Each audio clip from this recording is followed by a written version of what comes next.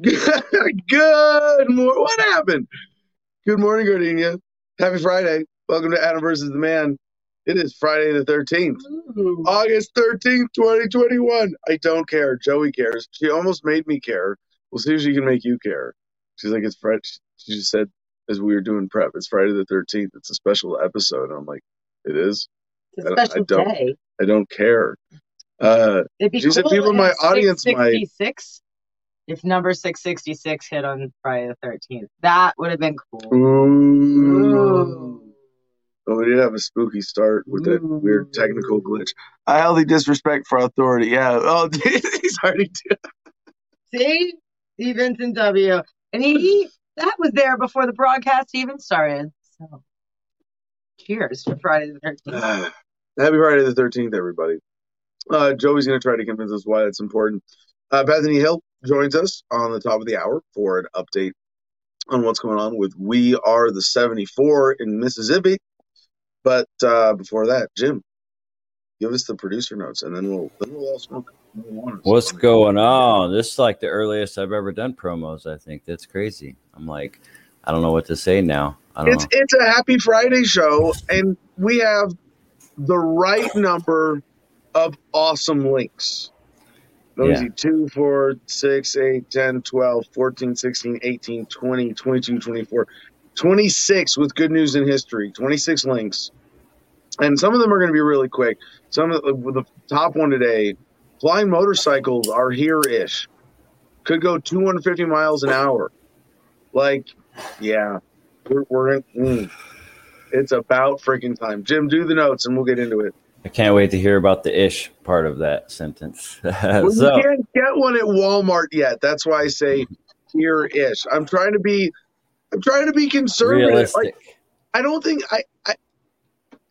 Am I like being bullied and manipulated by the anti-conspiracy theorist people to be like very, very intellectually modest and conservative in my descriptions of things? Because I even flying motorcycles, flying motorcycles are here. I'm like, well, if you say they're here, Adam, people are going to be upset when they can't buy them at Walmart. Yeah.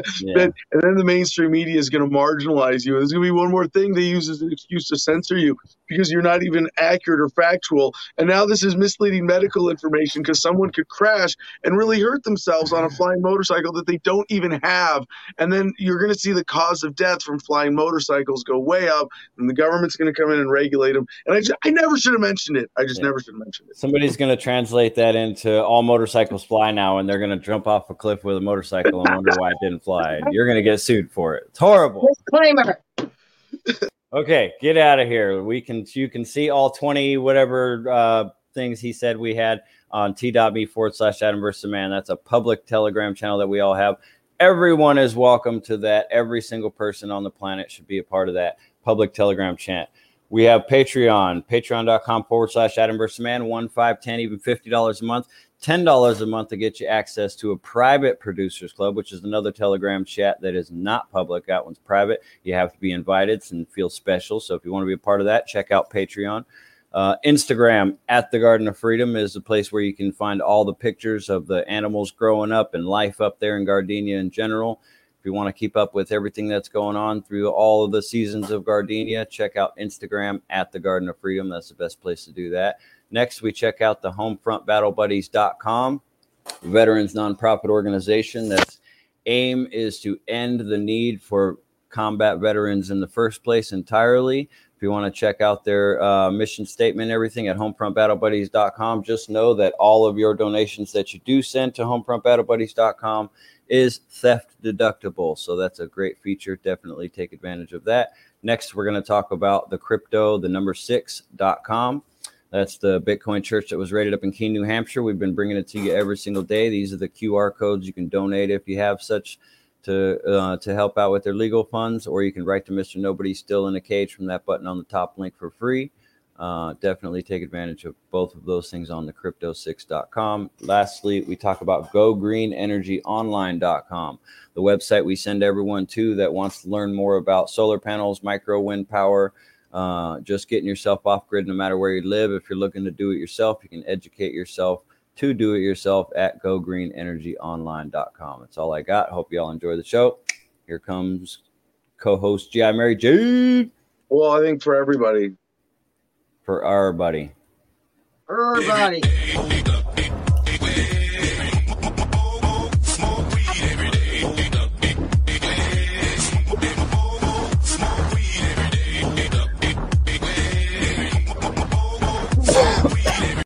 It is Good News Friday, everybody. We got lots of good news, but we're gonna start with Joey. Explain what the fuck Friday the 13th. Did I not know that this was like a thing? I got to pull this link you sent to the Producers Club. Because the patriarchy and the Catholic Church don't want you to know that Friday the 13th is a good day. 13's an incredibly magical number in numerology. The day Friday is the day you're supposed to honor the goddess in magic and pagan religions. So, yeah, the man got a hold of that and completely turned it into this icky thing you should be scared of. So this article has a really cool word. Can you pronounce it? Do you know what I'm looking at? I tried to pronounce it in my head. Let me see. I got it. Triskaidekaphobia. No, you already screwed it up. It's Trisk. Triskaidekaphobia. Triskaidekaphobia. Triskaidekaphobia. Yeah, I think I got it right. At least phonetically complete. Triskaidekaphobia, also known as the extreme superstitious and fearful views of the number 13. Contrary to popular belief, Friday the 13th is anything but unlucky. Yeah. Traced to the patriarchy. So that was Friday, but what's the 13th part? You keep reading it. It gives Judas you Iscariot and the 13th attendant of the Last Supper who betrayed Jesus Christ. The crucifixion of Christ was also on a Friday, which has made people extra wary of the correlation. In numerology, 13 is a number of growth and transformation. Yeah. Interesting. All right. So we do this Friday. So Good Friday as a Christian concept is kind of a takeover of the divine feminine worship of the pagan Friday. See how that works? Yeah. The 13th disciple, arguably, was Mary Magdalene.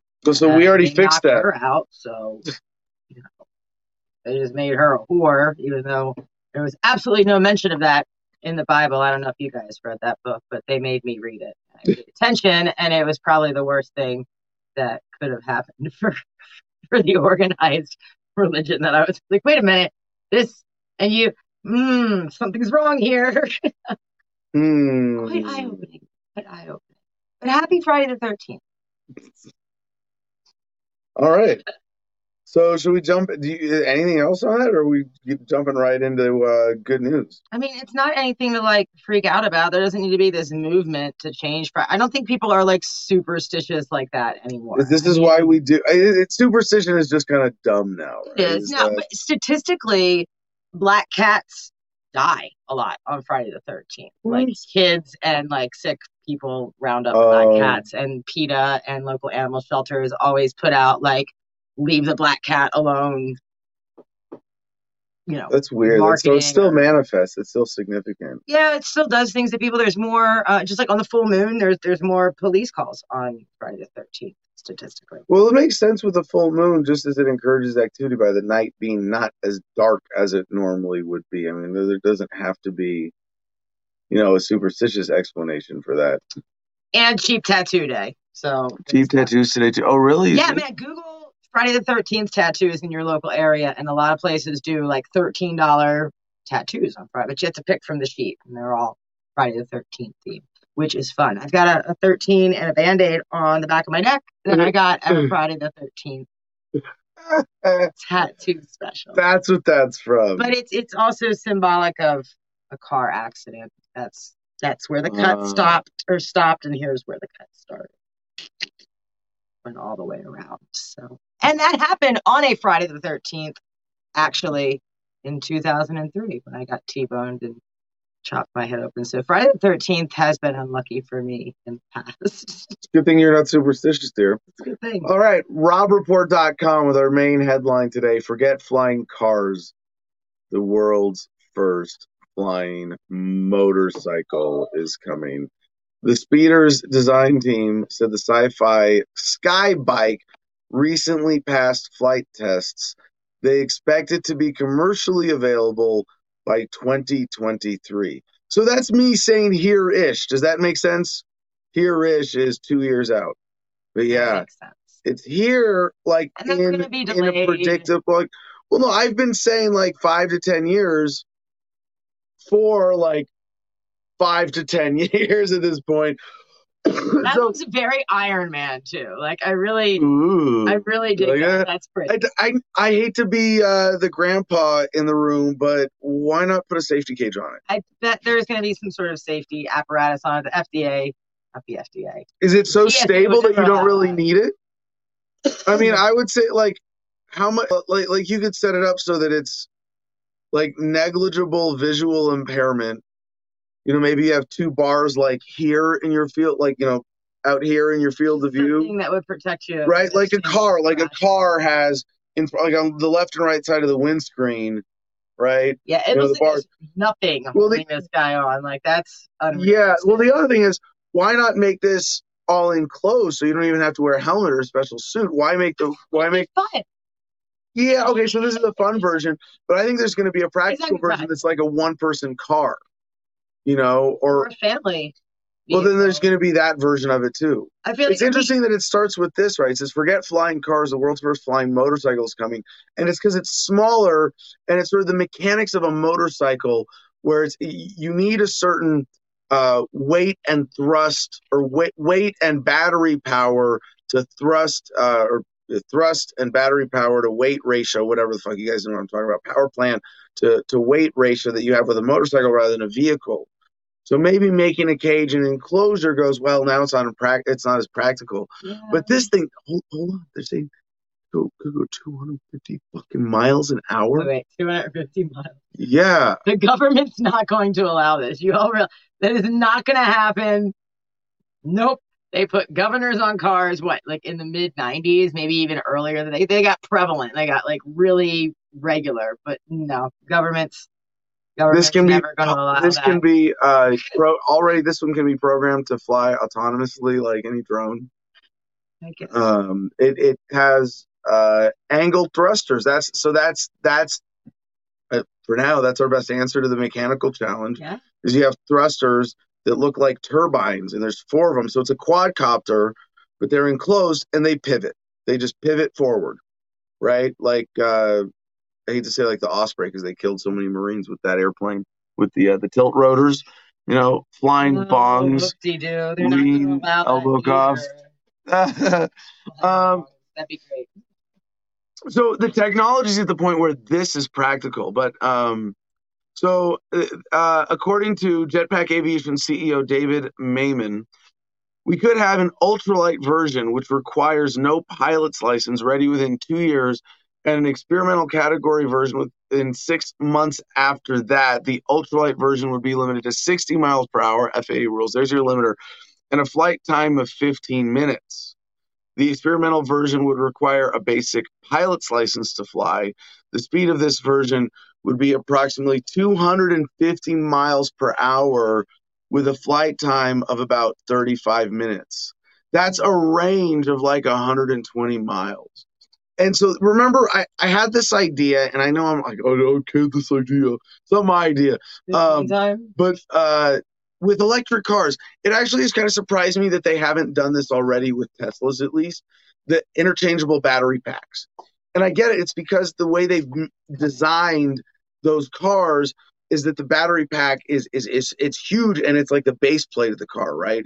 As I understand, it's the frame is like the platform is the battery, or like holds the battery itself. It's a big flat rectangle. Is that right? Not familiar. At least in some versions that I've seen of the layout of the Teslas. So you can't very easily swap it out, but why not drop it out and have it come back in? I'm thinking like, you know, those car wash drive-throughs? See, it must. Where you drive in and a machine however it interacts with the vehicle, it could be complicated, but it interacts, pulls the battery off the bottom of the car, slaps a new one in, and puts that in an underground or charging station, whatever. That would make more sense than having to stop and plug your car in. They have the Carvana thing, the full-size vending machine for vehicles where a salesman's not even needed. So that's already a thing. Right. And years ago, and I got out of the automotive industry in 2014, 15. But back then, I was reading articles about Elon Musk wanting to revolutionize the industry by making those car wash style things you're talking about for regular maintenance that would do your oil changes, your trans flushes, your whatever, all the regular stuff that's easy. But it's got to be the battery pack change for the range. The battery would be something that would be included in that. But I read a few articles on that and it disappeared, and probably because regulation. Jobs and no, it's weird. It's a weird. And that'd be interesting to see the economics analysis of this in detail. But I bet it's a simple set of government regulations and weird policies that make that not economically viable, or as these dumbass charging stations are.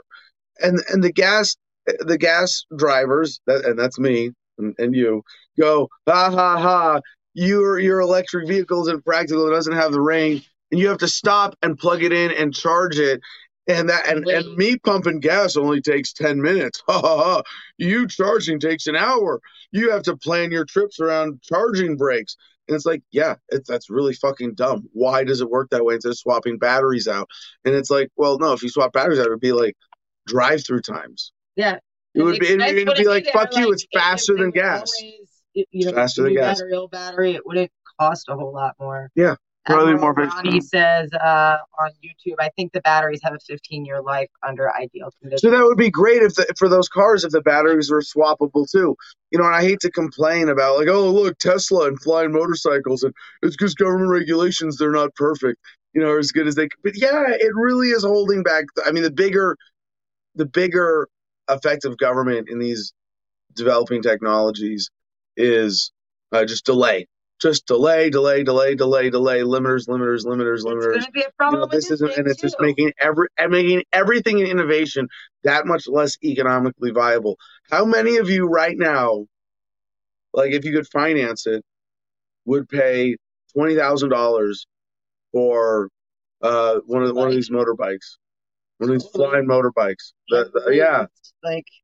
Even the really limited one. By now, if it weren't for regulations, think about it. The technology they don't cost that much to make. Like, let me break this down for you. Like right now, like let's see what are they saying?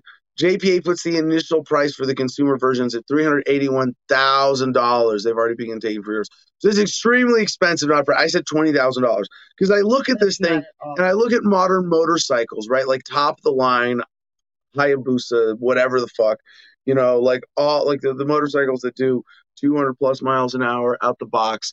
There's a sort of limit to how much it can cost to make that thing. Now, research and development and design, and the first ones, if they can get away with charging $381,000, hey, good for them for being able to do that. And I encourage people who can afford it to buy those and encourage the development, because again, my childhood example is the Nintendo Entertainment System it was like $200 when it first came out. It was, oh my God. And you think about like, even back then. The 80s were like $50 a pop. And in the 80s, so like. Right before the Super Nintendo was the next big evolution. And Nintendo had to compete with Sega and what the other consoles at the time, I don't remember. The price of the basic NES, PlayStation came later, but the basic NES came down from like $200 and $50 games to something like $80 and $10, $15 games, right?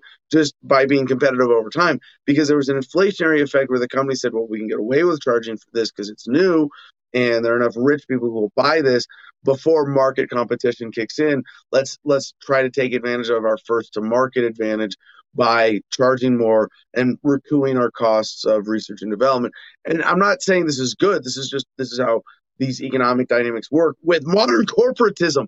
It shouldn't be this way for a lot of reasons. You get rid of intellectual property, you get rid of the tax structure, you get rid of so many other bullshit hurdles in this, and most of these sort of dynamics of inefficiency go away. Chris Keller, there's way more liability in a flying object. So the liability thing. Now, I do want, Facebook viewers.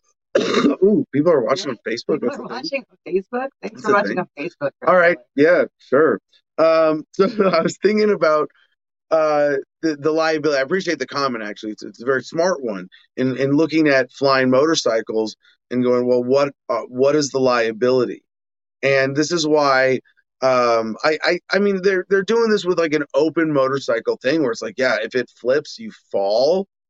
I think it's got enough stabilization stuff in it, and maybe there's a limit to height, but pretty soon everybody's going to be able to hack these things. I didn't see any saddlebags on that thing. Yeah, there's a built-in trunk, right? Yeah, it has a stereo. And you got headphones in your helmet. Yeah, but the fact that they can do this now, I guess I want to go back to my 5 to 10 years estimate. Like, yeah, it might be 5 years, but 2 years, rich people are going to have access to chintzy versions that are severely limited. 2 years, within 2 years, and if this company is doing it, there are others that are doing it right now. Yeah, so why don't they have flying motorcycles on Earth? But no, these things eventually they're going to go. You're going to have a one-person drone or a family-sized quadcopter drone that can go 250, 400, 500 miles an hour. I mean, today, 250 miles an hour is possible with today's technology. I'd imagine today's engineering. Air travel's safer too. I mean, there's a liability, of course, in the person that's riding the bike. But so there's collisions that I feel like there's less. So there's in-air collisions, but I think not a lot. The technology is going to be there to prevent that, to sense that. Yeah, like you're going to have sensors and safety stuff, and it's going to be like, I mean, we have motorcycles today. Are they going to be more dangerous than motorcycles? Like, and motorcycles are a great example of something from the ground, like, yeah, but otherwise you can ride, and I think that's going to be mitigated as well. I think you're going to have parachutes and all sorts of safety stuff. I think parachute in the back. I think this is going to be enclosed. I think very soon they're going to engineer one. Like, I mean, if you can pay $380,000 for this hot shit motorcycle, it's only a matter of making it $500,000 to make it bigger and beefier enough to support the weight of a full cage. Yeah. I think that's going to be way more practical, is a step-in bubble motorcycle kind of thing, that maybe it's a 2-seater and then that's cool. So it's way more, because a lot more people travel. I mean, you think about how humans travel in trips. You know, most trips are by one person at a time anyway. Jetson said this is how we were flying already, or how we were traveling already. No, I mean, this may be where we're going. It makes sense that this is where we're going in the future. I mean, you'll have some people in vehicles on the ground because you only have to go short distances, and it's better for you for one reason or another. I think they'll all end up being electric vehicles at some point that are only made to go short distances, and everything else is going to end up being air travel. I mean, it's probably healthier for the environment long term. You can probably produce cleaner burning fuels with these things than you can with your regular vehicle. I mean, the fact that we're driving around internal combustion engines is like me hopping into a brand new Lamborghini and putting a phonograph player on, like the one with the big horn, not like a record player from the 80s. Yeah, no, it really is fucked up. That's a really good comparison. Our vehicles are they're only there because those big companies can't fail. That we all know that. Otherwise, they'd be kaputs a long time ago. Watch who killed the electric car. So a couple more mechanical notes about this model and what they're doing with this, with the company Jetpack. Automatic landing gear deploy as it nears the ground. I think automatic stabilizers, automatic collision avoidance, all of those things could be built in enough to make this already practically safer than a motorcycle. I object to having to suit up for this. That's my big thing. Same thing with motorcycles. Like when I rode motorcycles, it's like a big part of the logistical burden of riding a motorcycle, aside from like you're gearing up and you're gearing up mentally and it's focused, whereas a car can be relaxing, right? Motorcycle ride can't really be, you can say it's relaxing. You're going on a cruiser, you know, long, curvy mountain road and just kind of chill. But even then, you're geared in, you're focused because your life is in your hands in a millisecond, kind of split second decision system, which is different from a car. So, but the other thing is the suiting up. You have to assume that all of the front of your suit can get bugs and water and anything in the air, and your hair has to be composed to put on a helmet. For me, that was never a big deal. It's not a buzz cut, and earbuds are a pain in the ass, even with a helmet. Although I bet they got that fixed with like built-in Bluetooth shit in your helmet. Can't be that expensive now.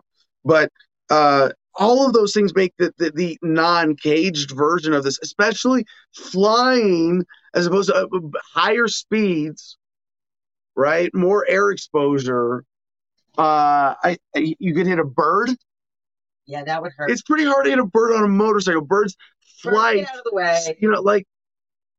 But at higher speeds with a motorcycle.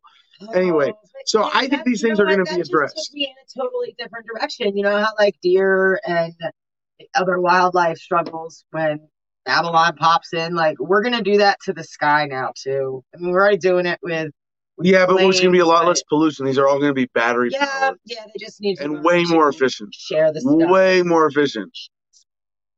So I think so. This leads me to believe that where this is going to evolve. Remember the Jetsons ones where like there was a disc right around it. Now bear with me for a second, right? And then the bubble in the middle, right? With these, okay. So although the original design projected 4 turbines, as shown in the images accompanying this article, the final product will actually have 8, 2 at each corner of the bike to provide safety through redundancy.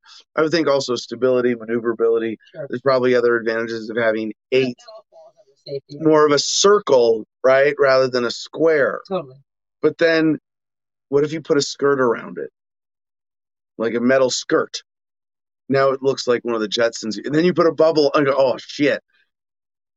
And then you just have a door thing that comes up so you can step into it. They haven't done it yet because that's the most logical design. And the guys in the Jetsons like, cartoon department, yeah.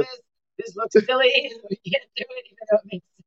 That's what's really going on. They have to make it look like a cool motorcycle first to get the idea accepted. Now, the bigger hurdle here is obviously clearing government bullshit and corporatist hurdles.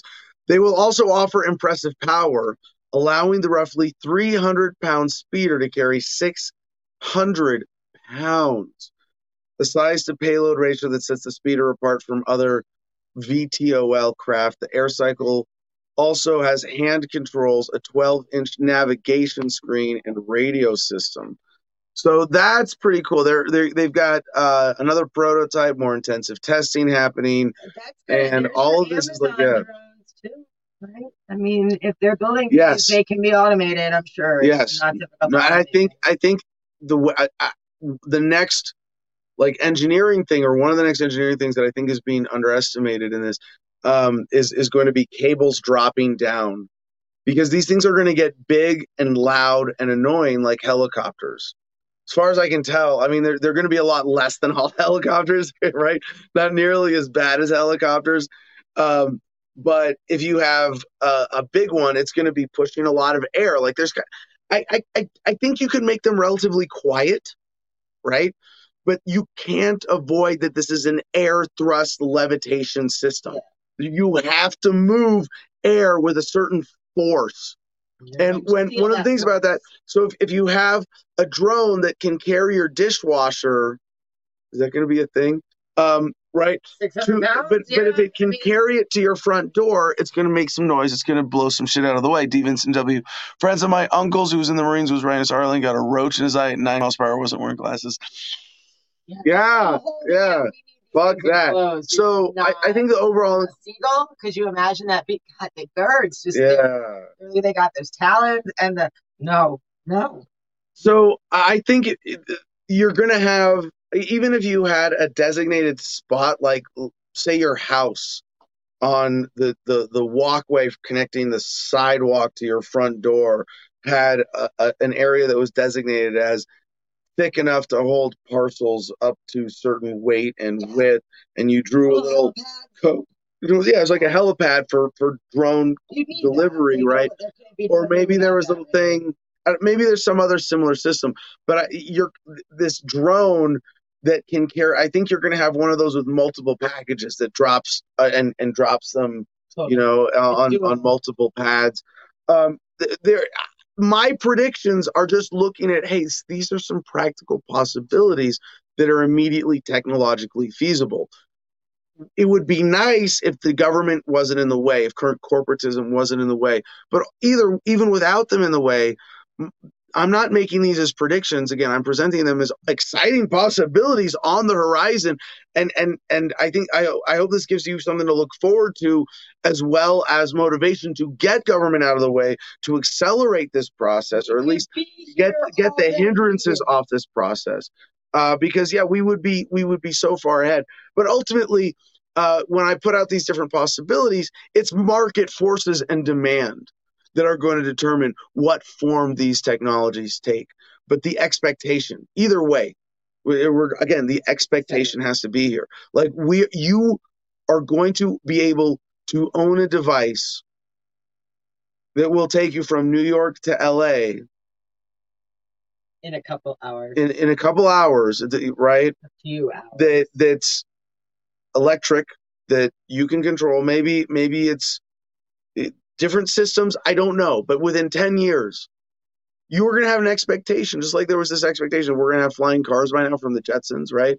And back then, it wasn't an expectation like, oh, by now. It was just, oh my gosh, we can project that this is possible. Yeah. And remember, the Jetsons was like 100 years in the future. Movies, right? Directors legitimately study these technologies when they're making future-based movies, and they think, well, where could we possibly be? And a lot of times the scientists and engineers get insight and ideas and inspiration from those movies to give us most of the technology we have today. So and to Hollywood for that. I think so there's some other related stories here in aviation on robreport.com. Forget the chopper. This eVTOL VTOL is styled like a flying sports car that parks in your garage. This new one-person electric aircraft will cost about the same as a luxury SUV. These guys. All these technologies are converging. This new one-person eVTOL is like an electric bike for the skies. Volocopters completed the first crewed eVTOL flight in the U.S. At some point, I don't think they can suppress this technology. It's very exciting to see this on the horizon. And this is going to self-driving cars. I mean, I'm sort of changing my opinion on this, okay? Because for quite a while, I thought, hey, we're going to get self-driving electric vehicles. You're going to be able to jump in and put them anywhere you want. I think this technology is going to kind of leapfrog that. I used to think that, hey, maybe we could get upgrade kits for internal combustion engine-based vehicles, and we could get them to be fully electric and swap out batteries and make them self-driving. And I'm thinking that's never going to be the widespread thing, because it's not going to be practical compared to flying cars, and it's gonna come from quadcopter technology. It's the convergence of the concept of the flying car that we have fantasized about so long with the drone. And it's like, we should have seen this like 5-10 years ago with the first quadcopters, and look at them and be like, hey, let's make it bigger so it can carry people around. No shit. And people have been thinking that and developing this for at least the last decade. And it's almost embarrassing that we're not further along with this in a practical way. But now it's like, okay, keep my fingers crossed. 2 years, rich people are going to have cool, practical flying motorcycles. 5 years, maybe everybody will have access to that technology. 10 years, it's going to be completely different. So I'm going to connect this Psychic Taxi on Twitch. That's Ed. I want an anti-grav unit. We'll get there. You'll get there. But for now, again, we could be there if it platform for regulations. Think about it. Like we absolutely have this technology. If you didn't get stopped, Yeah. I mean, it's you have to get grants and permission and authorization to even research. Okay, shit but here's in some instances. So It's here's one ridiculous. practical implication of this, Joey. Have you considered the implications for housing? Flying houses. No. Well, I guess that would be a thing. RVs, flying RVs. You have a flying RV. Why not? No, but that's not where I was going with this. Docking stations. Or just You have a flying RV. How many people live mobile? But like houses too. Why not? It would just get big enough. Why not? Why not make your house just big and make it bigger and have like eventually you could have a whole house on a, well, I don't know. You'd be pushing a lot of air out of the way and fucking up a lot of things. Probably not going that direction. That's not what I was getting at, Joey. But that you could have a house built anywhere on Earth and not worry about roads. Remember where we're going? We're not gonna need roads. Yeah, you could fly your materials to virtually anywhere. You wouldn't even have to land if you had the crane cable drop concept. Yeah, Jim Freedom. Cloud steady. Yeah, no, Jim. Yeah, oh my gosh. Hypothetically, more likely than flying homes around. No, think about this. Hypothetically, what if we could have a house that hovered half a mile above the Earth and was able to power itself enough with well, I guess, yeah, you know what though? It would be balloon. It would be dirigible based. I don't think that's ever going to be practical. That sounds crazy. It's not, but rich people could do it, and that you do it. Someone's going to experiment with it. If I could just get no, I want to live grounded. I think there's, as long as we're in these biological bodies that are products of nature, like I want my feet in the dirt every day. We have to. You know, healthy disrespect brings. There's really not much oxygen up there. Yeah. Well, yeah. Okay. So having been to 14,000 feet in Colorado, it's it's hard to breathe. So if you get any higher than that with your house. But what if every RV was, instead of a wheeled vehicle, was like a dirigible with a quadcopter built in? You know, that might be the evolution of RVs. And then think about this. You don't need campgrounds. You just park in like you could have absolute privacy, like parking in crazy out there places. And then you could build homes in those places. And you would not be, you could escape government regulation without being isolated, because you'd have these quadcopters that could go everywhere, and you'd have a mesh net that connects everything. What's your objection? Because when you get up to the mountains where people haven't settled because they can't, like there's just this pure energy, this invigorating. Like, more humans are now going to enjoy that. Already, that's very limited. No. There will with the Earth. We're going to do the same thing up there that we did down here. There'll be a lot of. One, the technology is going to be inherently greener and more efficient. These places were reserved for like the most sacred of monks back in the day. Like they were the only ones who could go up there because they were the only ones who could physically handle it. And you're making a Luddite argument against using technology to have better, widely available access to nature. So your argument about overuse, but it's not even a thing for a lot. We're going to destroy it. We're going to build houses there, and we're going to destroy it. How are we going to destroy it? By building houses. But our houses are going to be flown in and Earthship and more efficient and totally green. And now they're going to be more spread out and off grid. And people are going to have but people are going to have the technology to have the equivalent of Eden pods, where all their food just comes out of a box, but it's perfect and organic. Right. But it's not cheap and it's not practical yet. The quadcopter technology to move shit around.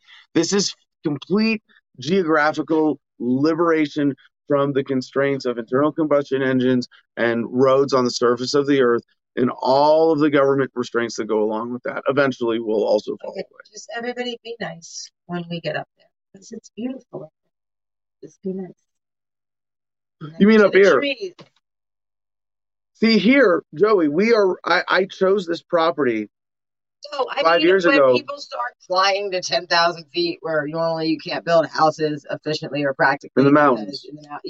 Like those are beautiful spots that have not been touched and destroyed by man. And the people who are up there worked for it and are working with the land because it's a lot of fucking work. And if it gets so easy to get up there, I don't want it looking like East LA at 10,000 feet just because we have the ability to build cities. Like, wouldn't the hierarchy, the government want to put, the poor? I think cities will be a thing of the past. I really hope so.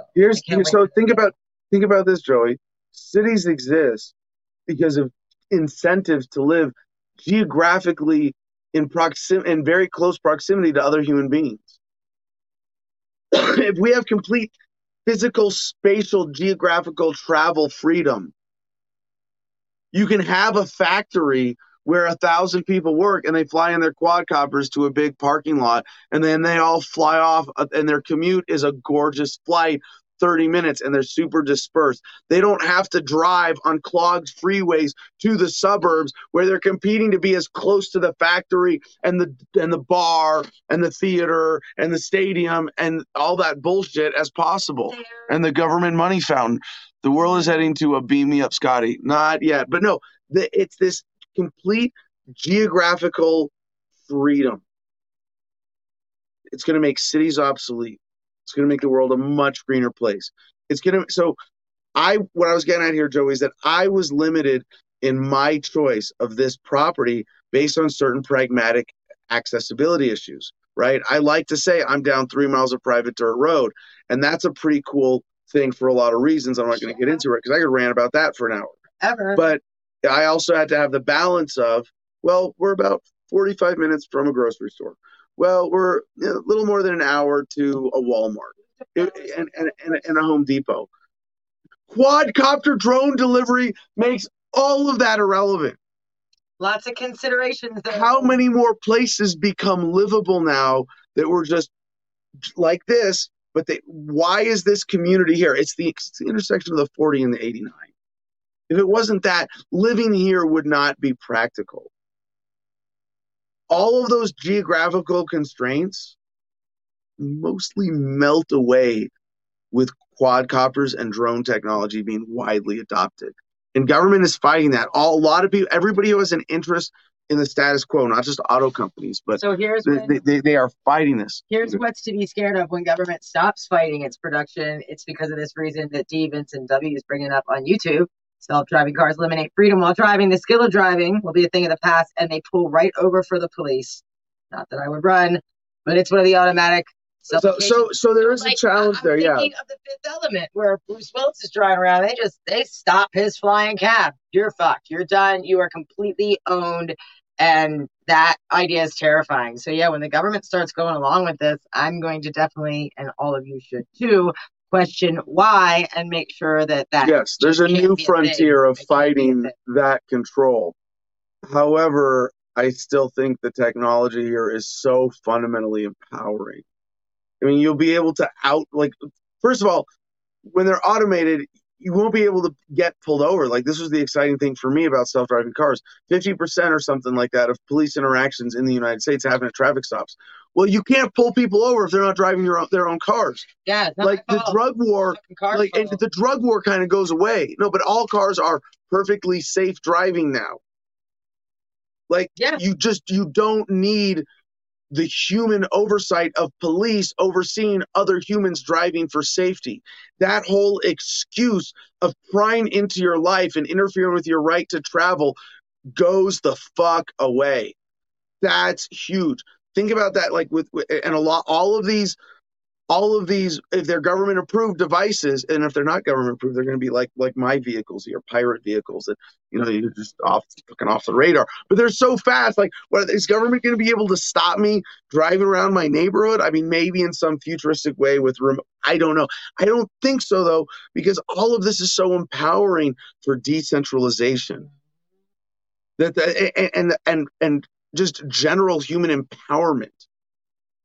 If you can, as all of these technologies become faster, cheaper, more readily available, next thing you know, your $2,000 monthly government stimulus check buys you a quadcopter like this. The next one buys you a down payment on a fully self-sustaining helicopter dropped house, and the next one gets you a piece of land, because now land is super cheap because you can do this on land that's super remote, and you're connected to the internet without any monthly bill because it's a mesh net, and it's all powered by solar or some other even next level green energy source.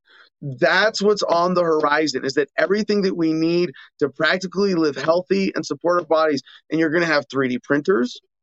You're going to have the ability to do whatever drugs you want in privacy and get mental health healing and services through psychedelics and access to cannabis. All of these things are going to be superfluous in such a way that I'm not afraid of government in that world. Because you go to like that Fifth Element scenario, you think about what psychological control and fear was necessary for that government to exist with that brutality. I think that goes away too. Yeah, I mean, maybe it's all part of the fear mongering, right? To slow it down. Yeah, exactly. that's all they can do. It's all this progress is you should fear technology because these bad things can happen. But yeah, if you sit back and you really think about it, well, you've heard that prevents a lot of those things from being able to happen. Yeah. Because so you've heard that necessity is the mother of invention, which brings us to our next headline from Newsweek. Man charged for flying helicopter to Dairy Queen for ice cream cake. I told you, food copters, taco copters, dropping food out of the sky. Yeah, but now this is it. A helicopter pilot hoping to satiate cravings for ice cream cake by landing directly outside a Dairy Queen got a sour surprise last week when the Royal Canadian Mounted Police charged up on their yaks and surrounded him, and then lassoed him and hogtied him and took him to the Great Stampede. None of these things are in the article. Oh no, sorry, charged him with making an illegal landing. The unnamed pilot, who was licensed to legally operate the helicopter, not to land it outside the Tisdale, Saskatchewan ice cream shop, was charged with one count of dangerous operation of an aircraft on August 4th, according to the Royal Canadian Mounted Police release. The landing, taking place in a high-traffic parking lot, was made around 5 p.m. on July 31st. The helicopter blew up dust and debris through the area, which includes schools, an aquatic center, and more. What a dick. After the helicopter landed, a passenger immediately got out and quickly headed to the Dairy Queen to purchase the ice cream cake. While no details were released concerning the identity of the passenger, RCMP said the pilot is a 30-year-old man who lives in Leroy, Saskatchewan, which is located about 65 miles away from the Dairy Queen. Leroy does not have its own Dairy Queen location. Well, then this is clearly Dairy Queen's fault. This reminds me of the dealership, the Toyota dealership that I did my internship at when I was 16. I'm in the shop one day, and a helicopter sounds like it's coming down on our building, and everybody runs out of the shop, and there's legitimately a helicopter landing on the other side of Route 40 in on the East Coast. There were the two dealership owners were scuffling with each other for years because of somebody's ex-wife, something. I don't know the story, but the guy would land the helicopter during work hours consistently, just to be a dick and interfere with the business of the shop across the street. But he's landing on his own property and couldn't get charged for it. Like this poor man at the Dairy Queen. But yeah, it's kind of a dick move to land your helicopter. We're gonna figure out a way to peacefully moderate with the technology, not pulling dick moves. But yes, that's like, again, the skirt. I call it the skirt because it looks like a skirt, but it's the actual engineering term for such a piece of fairing, right? It would be a skirt, and it would actually be a round skirt that would look like a dress skirt, but like a skirt around a quadcopter blade array or an octocopter array, like something that mitigates the noise and but there's no way to avoid, like with this technology, the blow of that force. So good eye, Matt. Doesn't look very busy there. Yeah, I was thinking it wasn't that much of a dick move, but it's still a dick move. It's more like it's okay. It's a mild dick move. All right. Now we're going to go through some fast good news stories. We got our guest joining us in a few minutes here. New York Post Record-breaking oldest female powerlifter Granny is turning 100. This Sunday, Florida resident Edith Murway Trainer will become one of the strongest centenarians on Earth. The 99-year-old's birthday milestone comes just shy of 2 years after the great-great-grandmother hit another when she was 98 years old. The Tampa resident became the world's oldest powerlifter, according to Guinness World Records. I'm thinking, fuck, I need to start making kids because I'm 39. There are people my age who are grandparents. Female powerlifter, the oldest powerlifter. Yeah. So in September 2019, Murway Trainer broke the record for oldest powerlifter by hulking upward of 150 pounds. Her achievement is marked in the 2022 edition of the Guinness World Records book out next month. They're coming out with the 2022 edition 4 months before. Come on, we can do the timing better than that. Murway, I guess it's more about sales. Murway Trainer, they still sell a lot of those books. Murway Trainer was a spry 91 years old when she first decided to take up the sport in spite after her first visit to the gym with a friend. Now that's actually more interesting. Wow. That she's only been doing this for 8 years, I guess 9 years at this point. That's, I mean, right? To even be motivated to do anything at that age, let alone start powerlifting, not like pick powerlifting back up again, something you did when you were a kid. Just, I think what's going to be really cool to see, though, what this gives me hope for, and here's something I'll make as a prediction, like you're going to see a way, like the modern fitness movement, men have been strength training for as long as there have been men, for human right? history, but yes. To have the combination of modern nutritional reliability and modern weight training equipment and understanding of physiology, those are relatively new phenomena that have accelerated to an incredible degree just over the last, I mean, you could say 100 years, but even like 60 years, 50 years, right? But really 100 years, the modern era of fitness, where you had reliable access to whatever, at least some people had reliable access to whatever food they wanted, right? We had a modern scientific understanding of diet and nutrition. Anyway, you got my point. All these things, you got to go back like 100 years. Like even 20 years ago, it was difficult for me to control my diet with my Crohn's, but because I couldn't talk. It was limited. We take it for granted. Just stop and take it for granted that most people on Earth now. Is it most people on Earth? I don't know. Maybe we're not there yet, but pretty soon, at least. But have access to the internet. Access to a grocery store. Most people do. I mean, more people die of overeating than starvation. Okay, well, there's still a big part of the human population whose food choices are limited by logistics, right? We're severely limited, let's say, because and Joey, you and me, we're 45 minutes from a Walmart or from Safeway, excuse me. Like our choices are for like what we put in our bodies. Yeah, it's limited by what they carry at the Safeway, but we go to farmers markets. It's basically unlimited. What we decide to eat, it's up to us, right?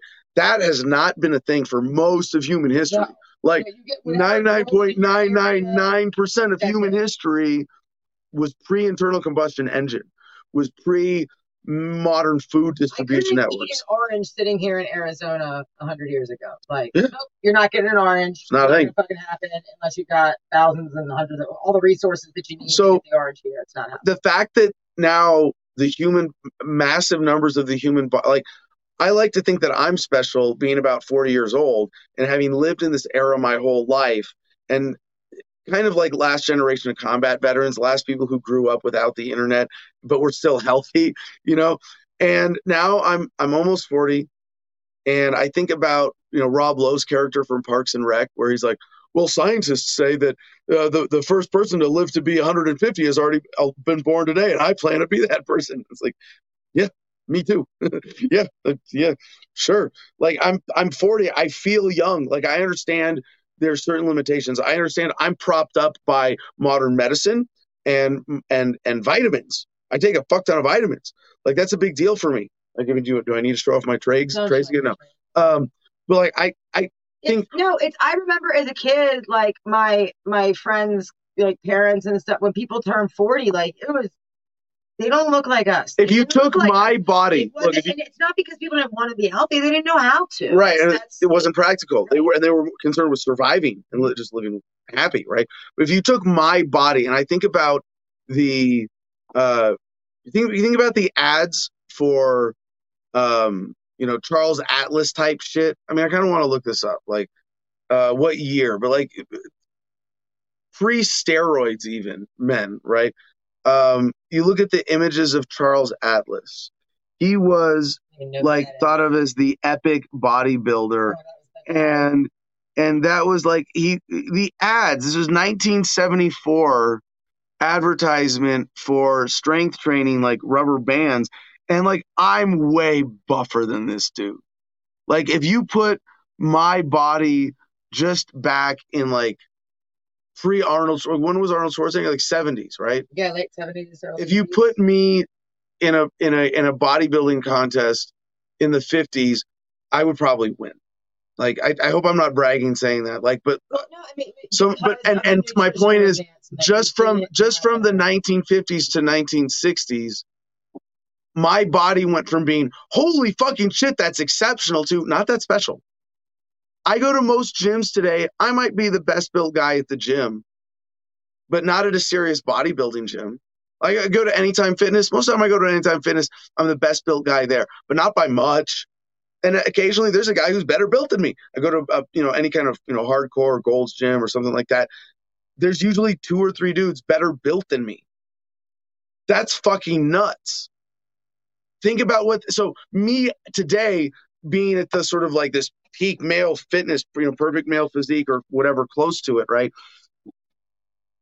Not special anymore. Think about 50 years from now or 60 years from now, I turn 100.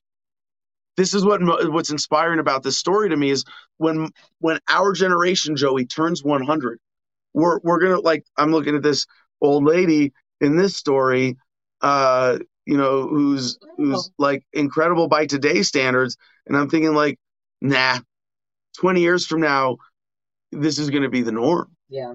Like, and I say this not to denigrate her achievement. Her achievement being unusual now is more special for being unusual. But you cannot point this out without saying, yeah, this is going to be no big deal in 10 years. This is going to be in 20 years, you're going to look at her and be like, man, what a fat, out of shape 100-year-old. Who has halted this progress in and of itself? Government. Government. And healthy disrespect brings up what year did the government start pimping the food pyramid, which is totally unhealthy. Slowed it down. Well, this is where I think of like human progress is sort of unstoppable. Acupuncture was illegal, herbal supplements were illegal for a long time. Like cannabis, health from us, mental health, psychedelics. Mental health, psychedelics. Yeah, and once we open those floodgates, you're right. It's going to be the norm too. Yeah, the average health person should look like this lady. Yeah. In a few generations. Well, we do have a weed story, but for now, we took a long time talking about flying motorcycles. So let's get to Bethany, ladies and gentlemen. Our guest now is Bethany Hill to give us an update. You can keep Joey on for this one. Joey knows Bethany. We want an update here on what's going on with We Are the 74 and the fight for cannabis freedom in Mississippi. So how's it going, Bethany? It's actually going pretty good. So from what we keep hearing, I should say. So of course, at this point, what the House is working on is going to have to go to the governor before we get to see it. It's 100 pages, or these the rumors. It's 100 pages. It actually mirrors a lot of different cannabis legislations that had went through that never made it. So it's like taking the good pieces out of every puzzle and putting them on this new bill. They were on the 9th version last week already. This sounds, correct me if I'm wrong, but this sounds like a bit of a bait and switch, almost like, hey, we let you vote for medical.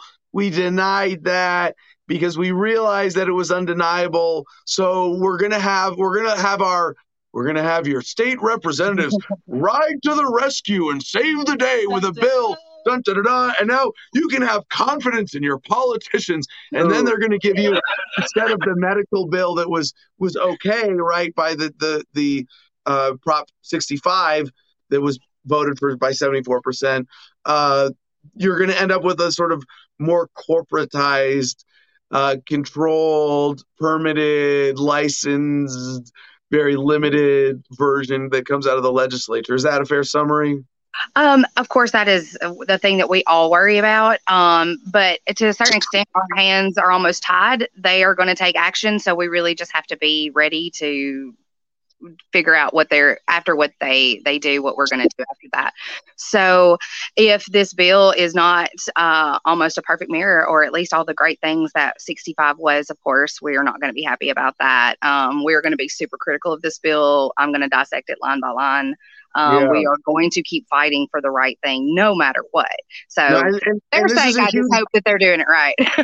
This is a huge delay, too, if you think about the process, right? Because when was Prop 65 voted on? It was last November, right? Yeah, and we were actually supposed to be issuing licenses in July already. So it should have been a thing by now. Oh, yeah. Denying it means it's not, and then coming in with this distraction. If the fight shifts, if you as a movement, as the Mississippi pro-cannabis movement as a whole is now distracted, instead of fighting for Prop 65 to just be acknowledged and approved, you might get sucked into a legislative battle of picking this apart that could go on for they could drag out for, I don't think, more than 2 election cycles, but it could easily go 2 years, and then that starts the new rollout that's 2 years, right? Exactly. And it's almost like they've entrapped us in a certain way. And the loophole that they left themselves about the congressional districts, I mean, they knew what they were doing. They knew that our hands would be tied to a certain extent. But I think that after the last few months and them seeing how many people have come together and been willing to fight and how hard we're willing to fight, I'm hoping they are compelled to do the right thing. But as a state, we are not going to sit back. If this is not what we asked for, if this is not what we want, if this is not what we need for our patients, they will know about it. And we're going to do everything we can to fix everything that they screwed up. So I got to ask then too, what is the state of your organization after the turmoil that we were discussing last time? And really, what is the state of the movement? And, what would you want strategically to happen in regards with these now sort of 2 options? And how prepared is the movement to fight, to address it all? Oh, yeah. So it's been a hectic few weeks, of course. I know I haven't talked to you guys in a couple weeks. So there are 4 board members that are still very active. We're all working really hard to get everything back online. We were trying to do a rally this Saturday, but we've had to postpone it to Labor Day weekend. Everything was a little chaotic, but we're actually getting it back on track. So we've been working really hard behind the scenes to get everything done.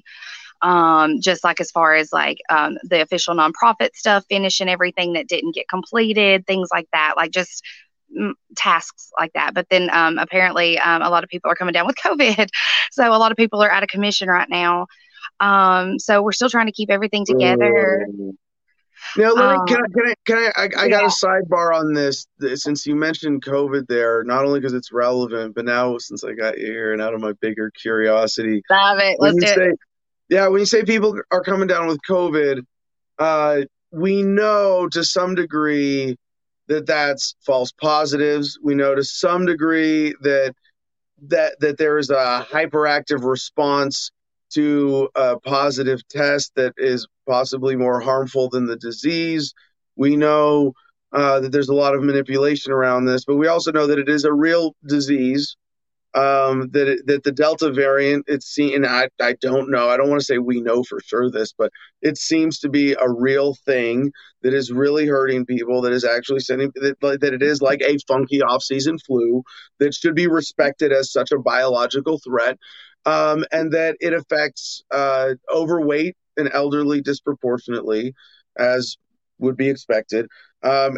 And Mississippi does have a tendency for obesity and have issues with that and some vulnerabilities. So when you say that people are coming down with COVID, how much of that is real versus ginned up? Can you weigh out some of those dynamics? And is this being used then? can you connect it to the cannabis fight? Like, is the legislature using this as the excuse to not meet or get shit done? I was Or wondering where you were going with that. No, Yeah. actually, That's a good question. not so much the legislation, the legislators, but like we were hearing that Biloxi had to shut down Walmart, that they were dealing with a COVID outbreak. Some Oh, people that were wow. down in that area. So that's why we canceled the rally. Well, if you Um, shut down a Walmart, that's got to, you shut That's down a serious. Walmart in Mississippi. in It Mississippi. better be like, it We better don't be do like an alien Right, invasion. Yeah. Or an asteroid. Just, I mean, there's, who is it? I think Nate Bargatze tells a joke. Like, I was at a Walmart and there was a fire and they didn't even close down the Walmart. In fact, the rest of the Walmart stayed open and they put out the fire, and employees on the other side of the Walmart didn't even know there was a fire. In fact, half of the customers there thought, oh, Walmart sells fire now. Oh, okay. Walmart has to, the Walmart must go on. And especially Always. in Mississippi. So Cannot fail. that's a pretty, but Cannot fail. in Mississippi, they shut down a Walmart for a COVID outbreak. That's a big deal.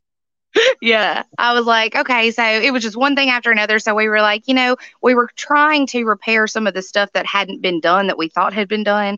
As far as like the organization, we had to move the location, we had to change the town because permits hadn't been done and things like that.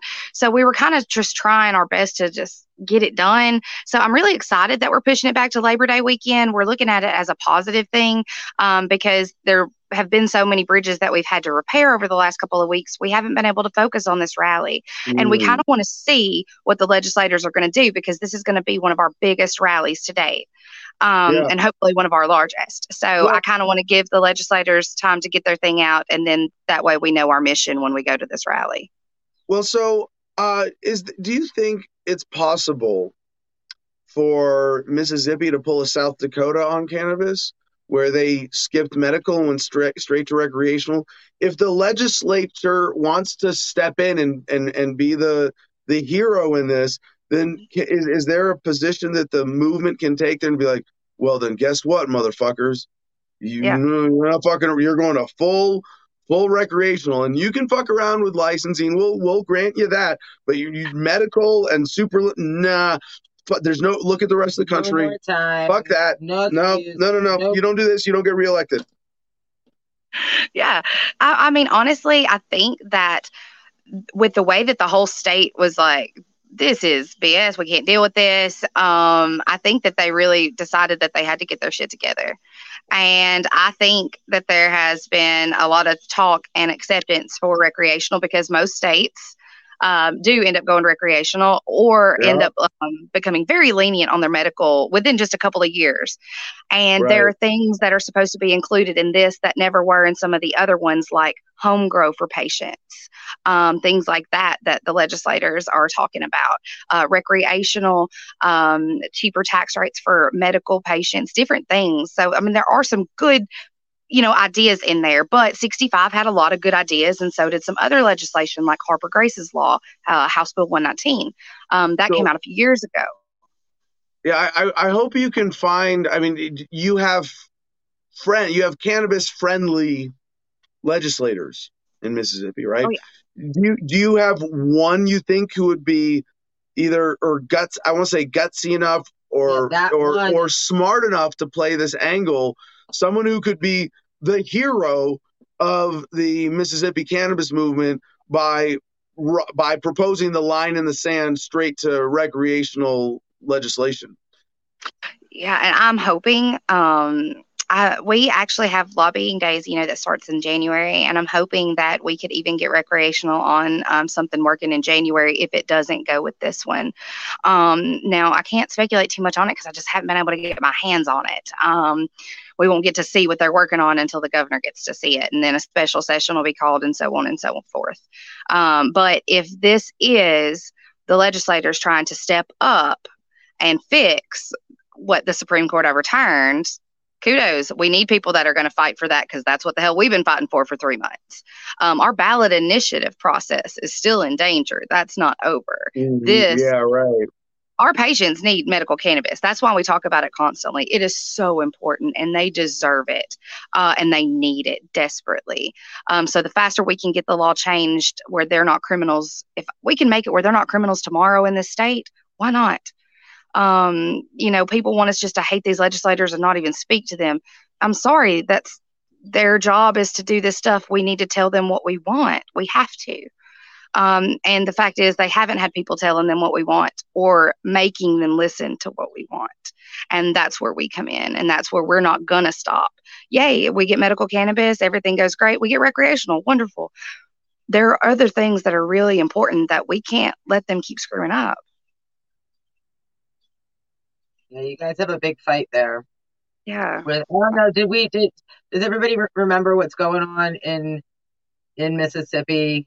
Because we didn't. I guess, basic reminder is that Prop 65, which was voted on last cycle with the general election, was voted for by 74% of the voters and then denied by the state Supreme Court.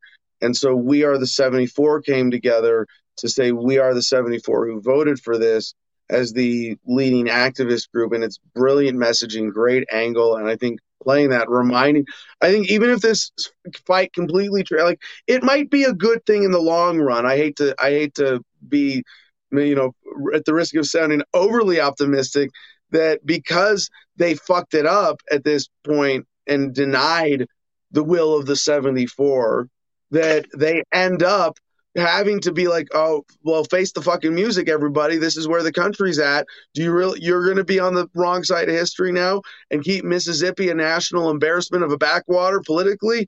Fuck you.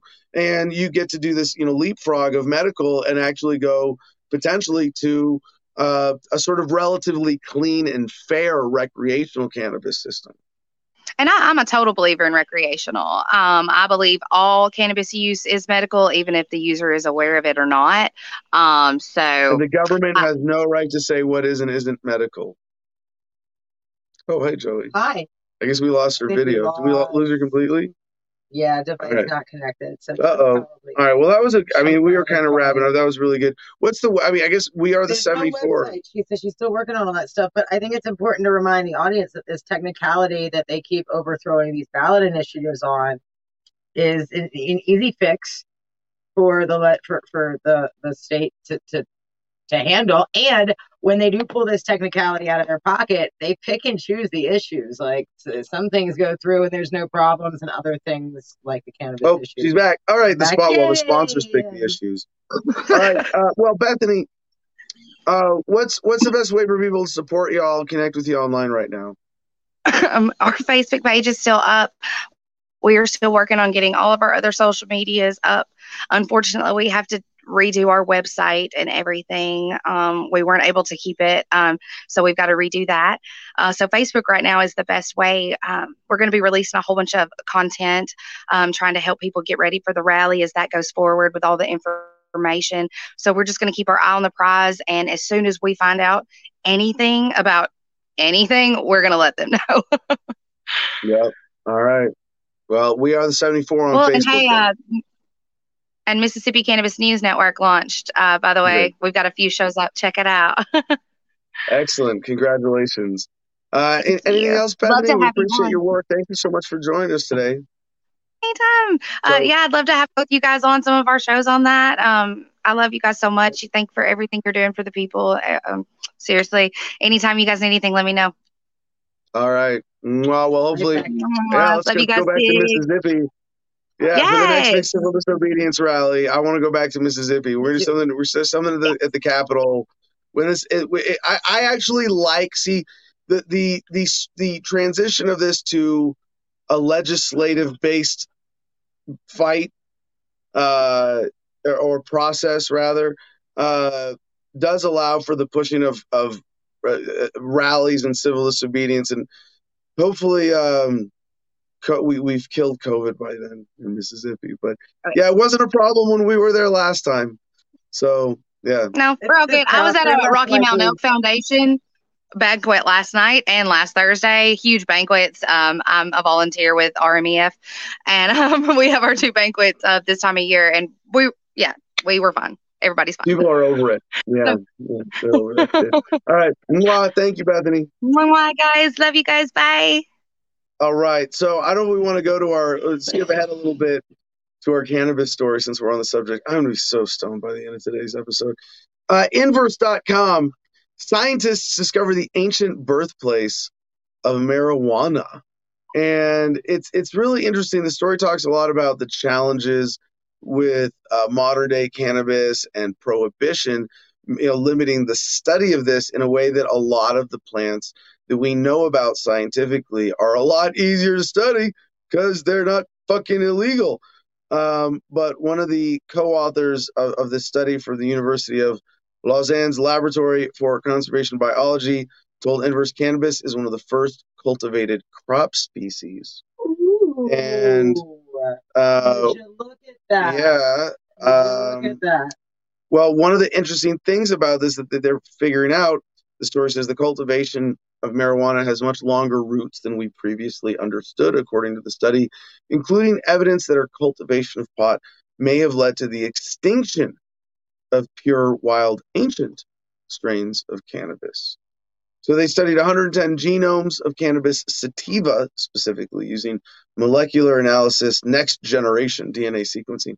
Next generation is from Star Trek Next Generation.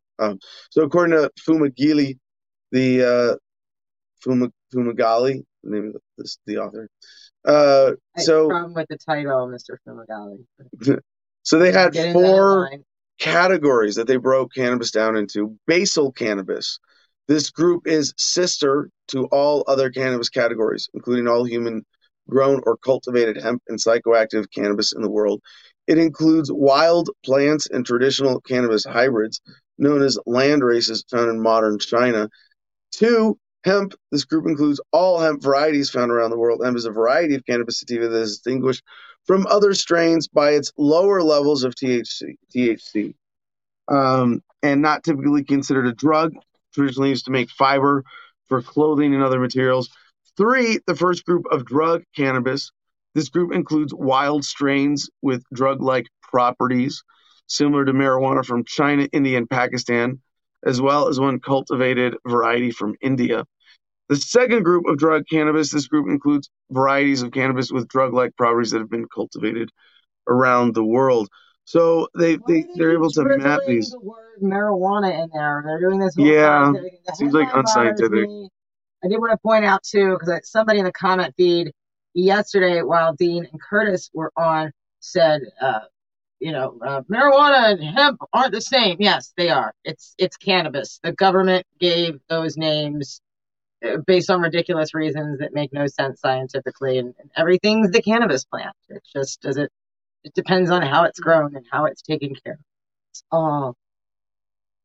So, yeah, subspecies, right? Strains, it's all the same fundamental species, right?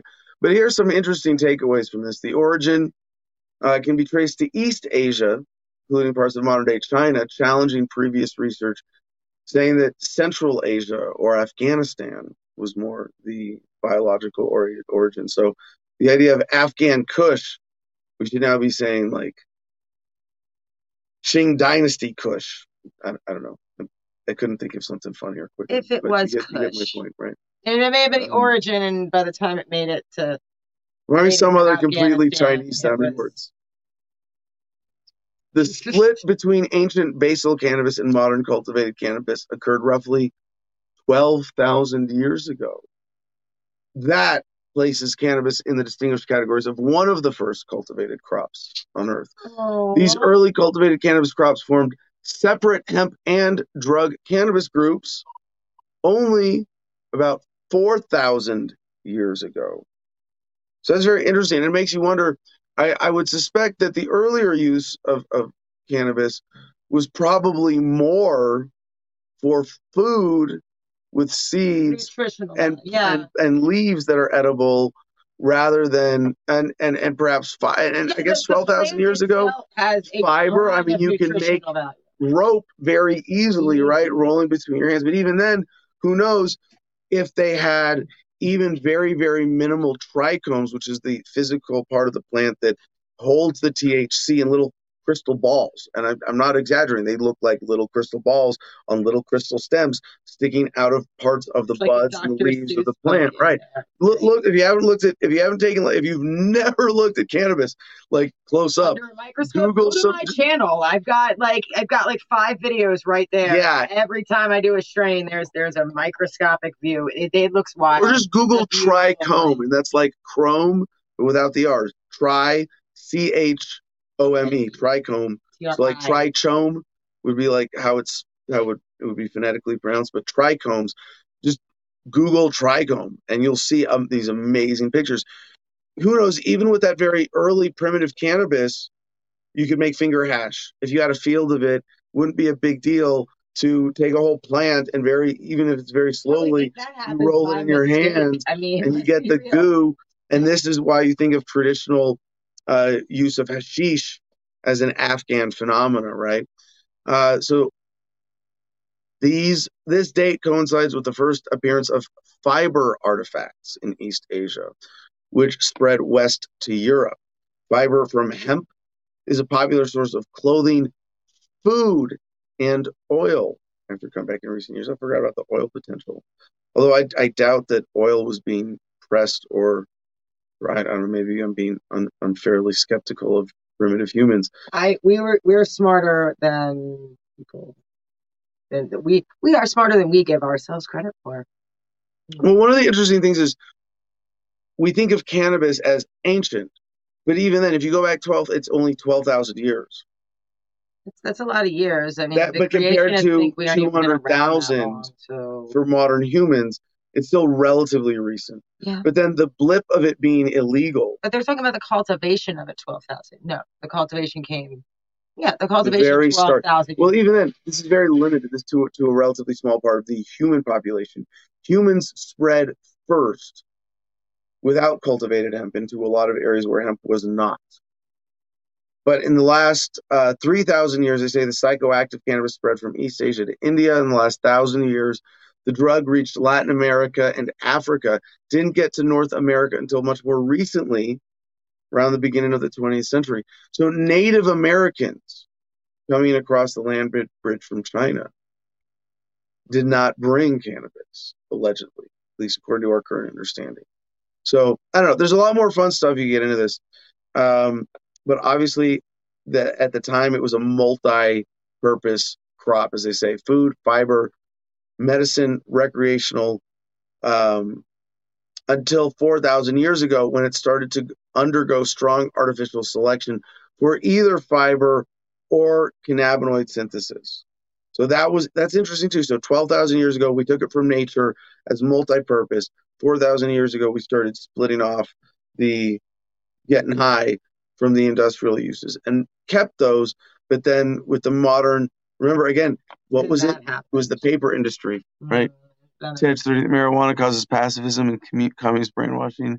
Harry Anslinger. Yeah, like 1913 is really when the whole war on the whole cannabis plant, hemp and marijuana, if you want to call it that, but the psychoactive cannabis and the functional cannabis, like 1913. It's we're only 100 years into just destroying this thing we've been using for 12,000 years. Like, that's a problem.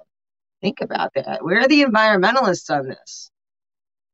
So check this out. Back to our headlines. We're going to get through some fun, fast ones here. Newsweek.com. Woman finds abandoned 1900s cellar with beneath her new apartment filled with food. Yeah, an abandoned cellar dating back to the 1900s. She was renovating an apartment at the back of a thrift store that she was putting in to this old retail space. Pulled up the flooring and appeared to be patterned linoleum with a ring pull handle on one end. I mean, like almost, ancient American stuff, right? The old wooden steps covered in dust and debris led down to a door partially blocked by piles of dirt. So, yeah. Her video now has 6.5 million views. And apparently it was jammed shut. But so she went back to the cellar, second video, and she unearthed this, dug out the floor, and found shelves lined with jars and tins cardboard boxes filled with cans. So pretty cool. Very interesting to see if they, get into this a little bit more and actually research it. But cool to think that we live in a world where you can still discover treasures like this. Earlier this week, Joey shared this in the Producers Club from earthlymission.com. You remember this one? Ferret that died in 1988 is brought back to life by scientists. What is this? Why did you share this? Because it's creepy. Because like 2020 and the murder hornets and the COVID and now we're bringing ferrets back to life. Like this is, why? So that we can keep humans alive longer. What if nature doesn't want that though? Nature doesn't want you. No, you are nature. It's what you want. Nature wants to live longer. So at what point are we crossing a line of an aggressive act towards nature because we're defying it when we're playing God? Like, I don't think that's possible. I question. You have to define those terms because they all seem like artificial constructs. Nature, you are nature. You, Joey, you are nature. Right. You're making a Luddite argument. And like a blade of grass or a tree, I have a beginning and an end, and my purpose in the middle is why I'm part of nature. And if I cut that short or extend that, then I'm being nature, and I have no right to be nature. You are nature. You. No one else has a right to be nature. I'm dictating nature. But no. Nature decides. You are nature. How are you not nature? Things in nature are decided because the way they fall into place together, the synchronicities, the interaction, the web. I don't control that web. I'm a human being. You are the victim of Christian patriarchal propaganda that has you seeing yourself as separate from nature. Wait a minute. You are nature. You are nature. Propaganda says fuck nature, right? Like, no, that's not what I'm falling into. I'm saying I respect nature. But you're separate. And you're seeing yourself as separate. I'm not. We're not. No, I'm not. You keep interrupting me, Steve. No, I'm not doing this. So take the show on to the next headline. Well, how do they do this? I disagree. I think your calling is to serve nature by living as long as possible. In the way that nature intends, not by manipulating it and altering it. You already are. You're wearing glasses. If it wasn't for those glasses, you wouldn't be able to drive a car that's not natural. Who says that I need these glasses if we weren't living in Babylon like we are right now? Because I was born into the world that I was born into. Doesn't make it right. Doesn't make it the right way. But you're feeding exactly what you're arguing against. I didn't have to read a computer screen. Without this computer screen, these glasses are useless. The only real need I have for them is this computer. So even 20 years ago, I could throw these things right out the window. Bunk argument. But you're doing it. I'm doing it to help your production. You're welcome. Right. You're welcome. And your excuses. You're welcome. Yeah, well, I need you. There's no excuse. I could walk off right now and get rid of all this technology and completely happy. For the sake of my production, I need you to live as long as possible and learn from the ferret. Okay, so how did they do this? The ferret died and came back to life. What happened to the ferret? What happened to the ferret's soul, the ferret's being in between all that? And how do they do it? If you're truly part of nature, then no, I have a lot of issue with this. It's creepy as fuck. So Willa's genes were fertilized into an embryo carried by a regular domestic ferret, who then gave birth to Elizabeth Ann. So it wasn't really bringing her back to life. It was just cloning. It's just a clone. All right. That's what scares you about this? It's a misleading headline. No, the idea of bringing a dead animal back to life. All right. But that's not what it was. That's not really what it was. All right. And so now from lightlynews.com, some friendly exercise advice. We've heard things like this before, but it's kind of fun to see this modern version of it. Exercise vigorously for 4 seconds. Repeat. Your muscles may thank you. A mere 4 seconds of all-out train, repeated 2 or 3 dozen occasions. Oh, this is one of those weird transcribed articles. Why did someone put this in the Producers Club? Where did this article come from? I don't know. I thought it was cool. But we see different things like this. This if you just work out for high interval intensity conditioning, HIIT. That's horseshit. That's not good either. You don't think so? I don't know. That's convincing people that they can be as lazy as they want as long as they get up for 4 seconds and jog in place. Like my mother is like, I'm triggered. My mother does this. She'll get up, she wears her Fitbit, and she'll walk in place and say she's getting her steps. I'm like, go That's exercise, go. She will drive in the car, do this, which has to look hilarious, depending on what level, what eye level you're at in traffic, right? Oh my gosh. But it gives people an excuse to think they're exercising when they're really not doing what's right for their body. You need to be more active than that. You can't sit around all day and just do a quick burst run for 4 seconds and expect to be healthy. Like that's misleading. That headline is as misleading as the last headline. Well, hold on. So I would think, okay, so what if there was someone who actually had results with this? And there is one guy, Mike Mentzer, who was like a successful bodybuilder, although he was jacked up on steroids and ended up dying, I think, of like a relatively young age of heart complications from that. But yeah, there is a version of this that works, but you're right. It's not 4 seconds at a time, and more people are being lulled into bullshit. But yeah, if you saw a modern bodybuilder saying, "Hey, and I only work out 30 minutes a week," you'd be like, "Okay, show me how." But we don't really have that yet, do we? I trust, in terms of actual practical advice, I trust bro science more than these weird lab studies that say, hey, if you can work out for 4 seconds like this, it'll still have this effect on this. And it's like, well, show me a guy doing it for 6 months. Yeah, healthy disrespect for authority brings up, if you get your heart rate up high enough in 4 seconds, hats off to you. Yeah, there's got to be a. Well, I do. So here's, if you did it, so it's a dumb limitation, right? Like, I flex like this, my bicep as hard as I can. 1, 2, 3, 4. Okay, that's like a rep. Like, yeah, okay, that's an exertion.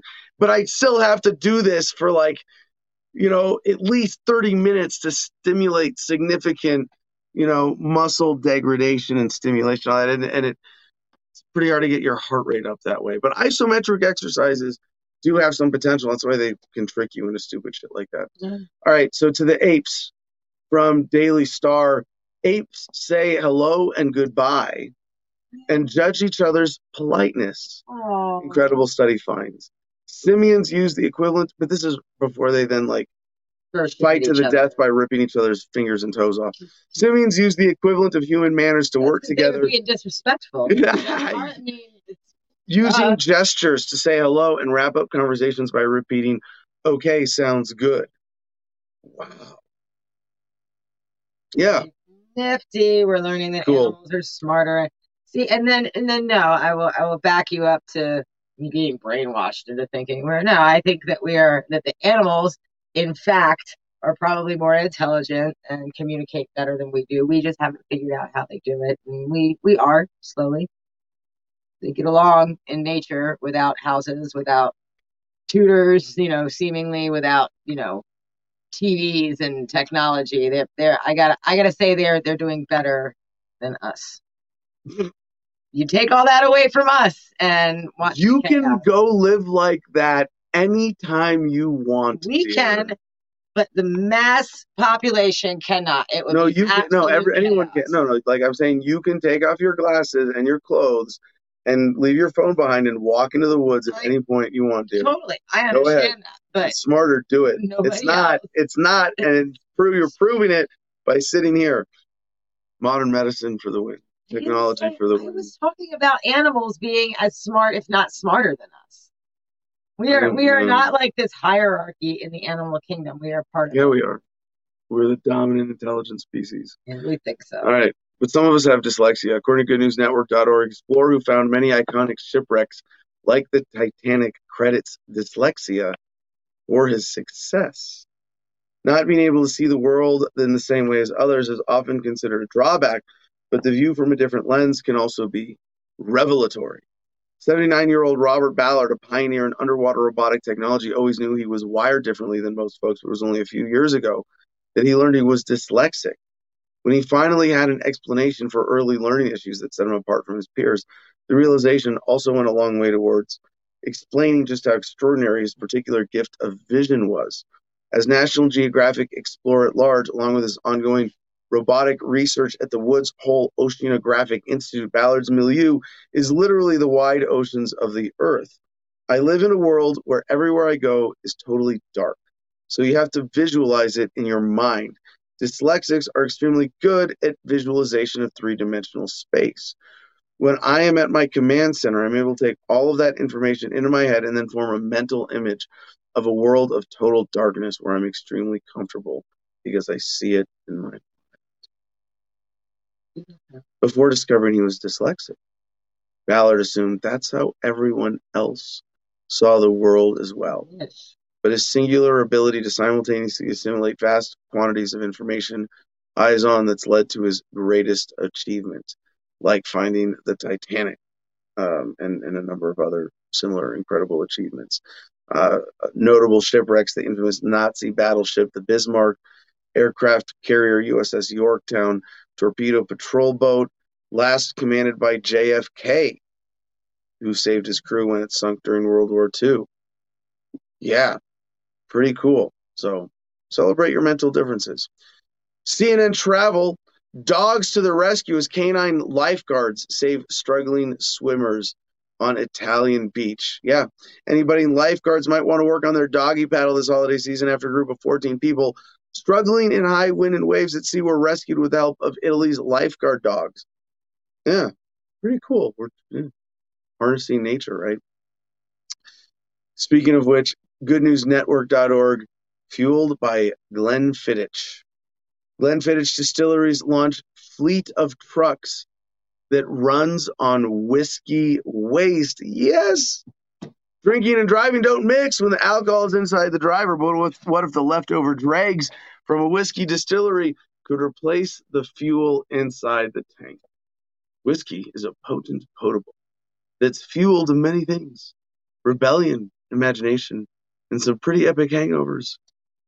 And a lot of you would not be here if your parents were not drinking whiskey.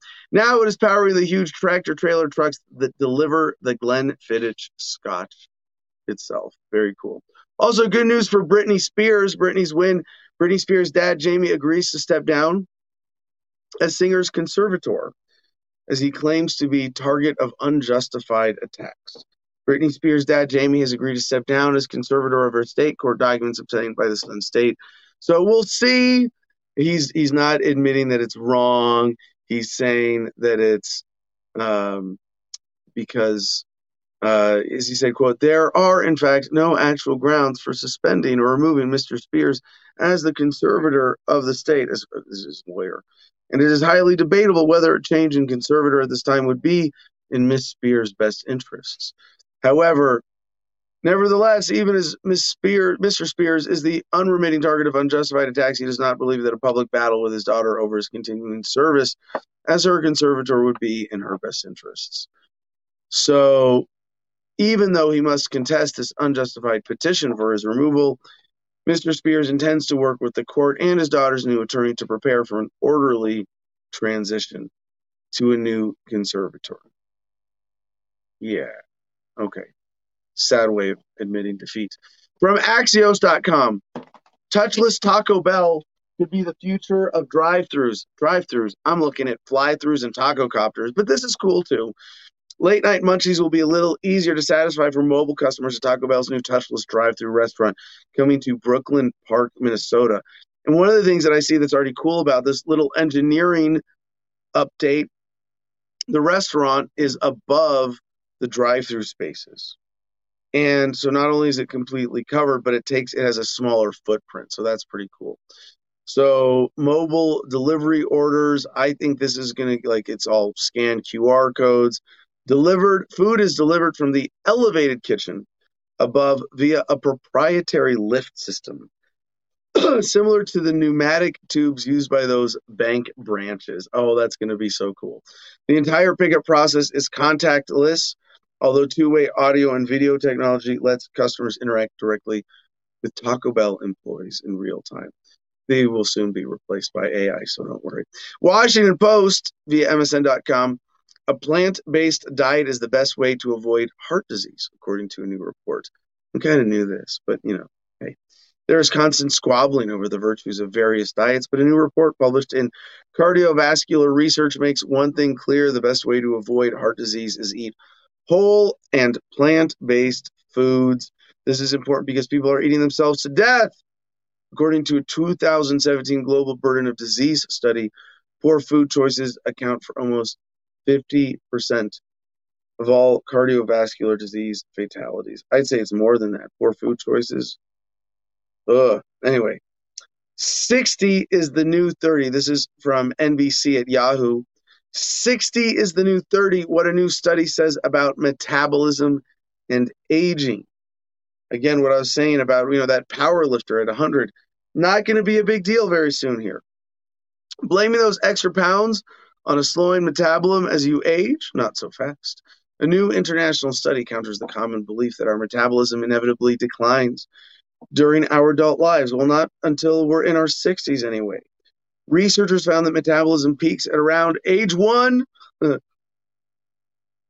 Why is that? It's when babies burn calories 50% faster than adults, and then gradually declines roughly 3% a year until around age 20.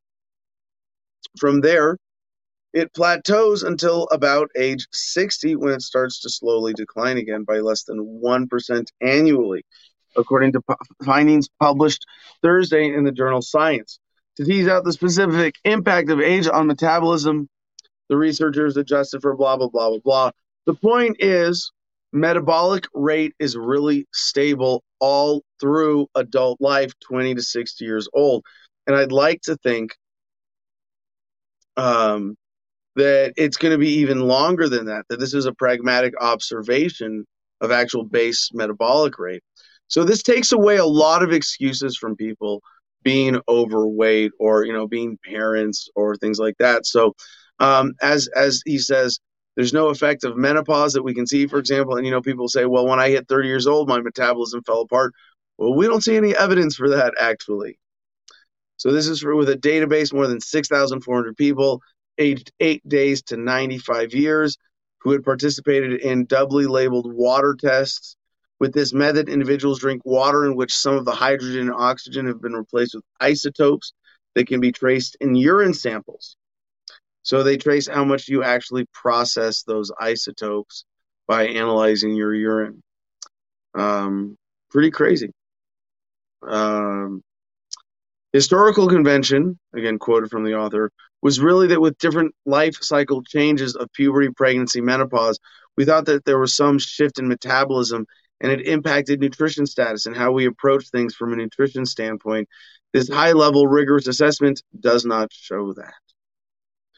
So she said also, there are lots of things that impact weight status and also someone's nutritional status.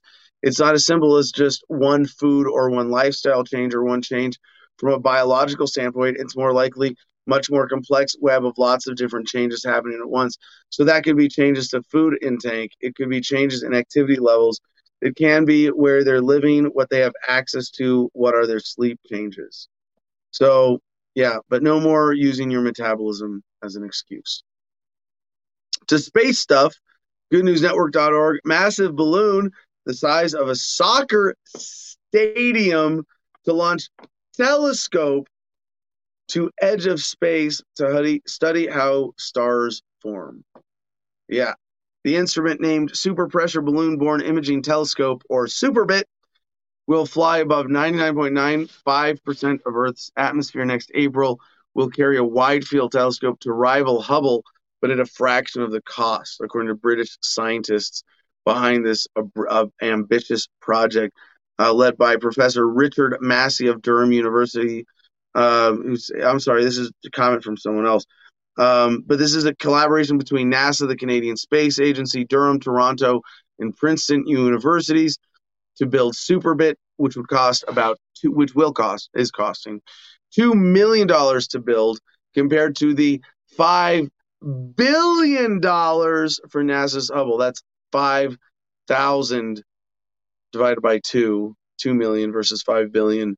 So 1 250th.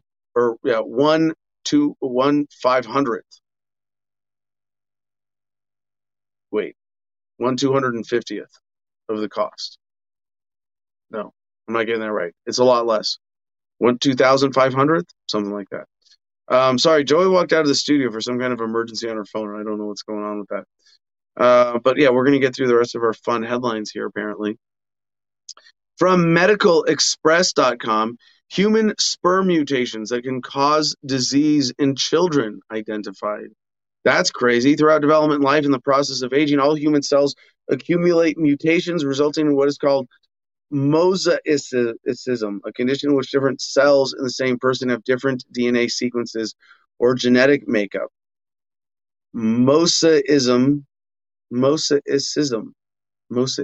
occurs in every human, but is mostly unnoticeable. If abnormal cells begin to outnumber normal cells, however, diseases may result. When mosaicism occurs in human sperm or egg cells, the mutations can affect both the man or woman with the mutation and subsequent generations. Wall Street Journal, and this is a fun insight one, not really a good news story. Digital addictions are drowning us in dopamine.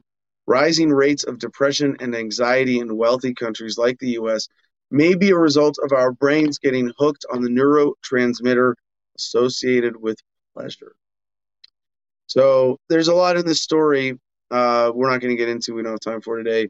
But I think the awareness of this, think about it for yourself. If you're conditioning yourself for a dopamine response based on something you do on your phone, and for me, I got to admit, there was a period of several years, and I'm going to go back to something that I think is I'm a huge advocate for in terms of how to use a cell phone, which is turn your ringer off, not on vibrate, off. Most of the time, it should be off. You should not allow anybody with your cell phone to interrupt you, to do whatever you're doing, your physical presence with where you are. And for a long time, I just had my phone on vibrate. Oh, that's cool. My phone never makes noise. I'm stealth like that. But the ring or the vibrate was enough that I'd go, ooh, I got a message. Someone wants to communicate with me. And that was a weird little dopamine rush. And for a long time after I switched to ringer completely off, I would get phantom vibrations. It's not my term. I'm not making that up. You can Google phantom vibrations. I'll bet some of you watching this right now or listening to this podcast have experienced things like this with that addictive nature of your phone.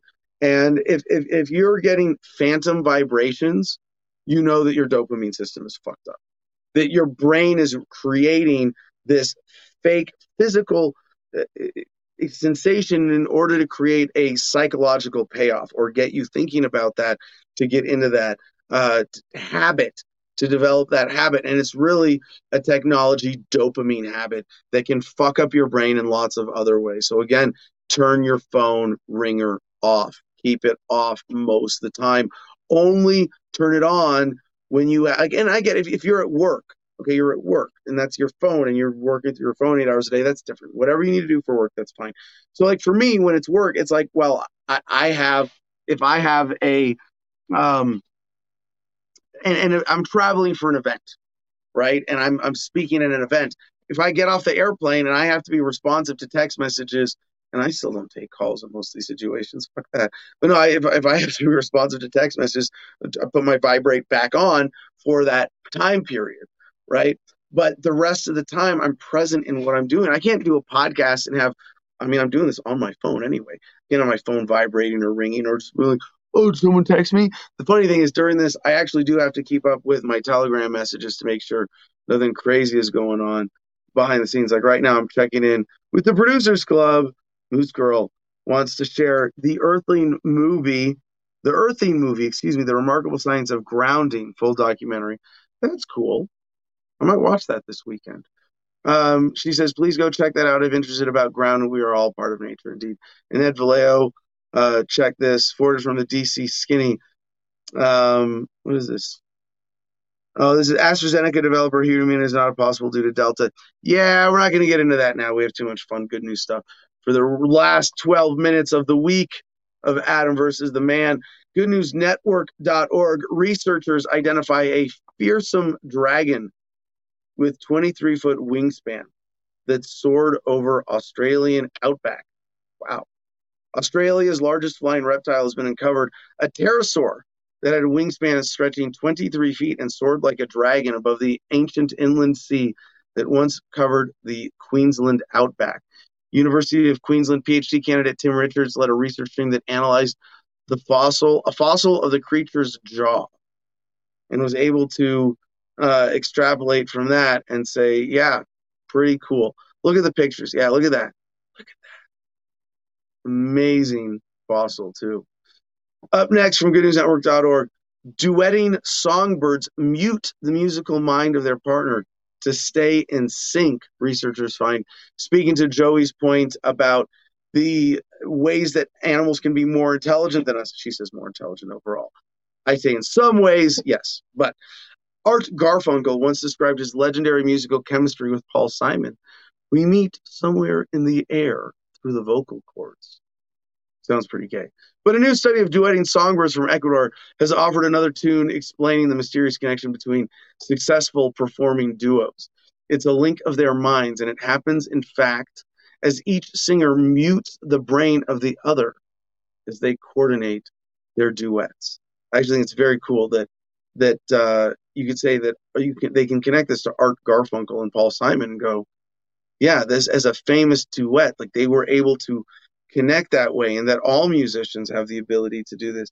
And we see this in the simple duets of some birds, that the auditory feedback exchanged between wrens during their opera-like duets momentarily inhibits motor circuits used for singing in the listening partner, which helps link the pair's brains and coordinate turn-taking for a seemingly telepathic performance. The study also offers fresh insight into how humans and other cooperative animals use sensory cues to act in concert with one another.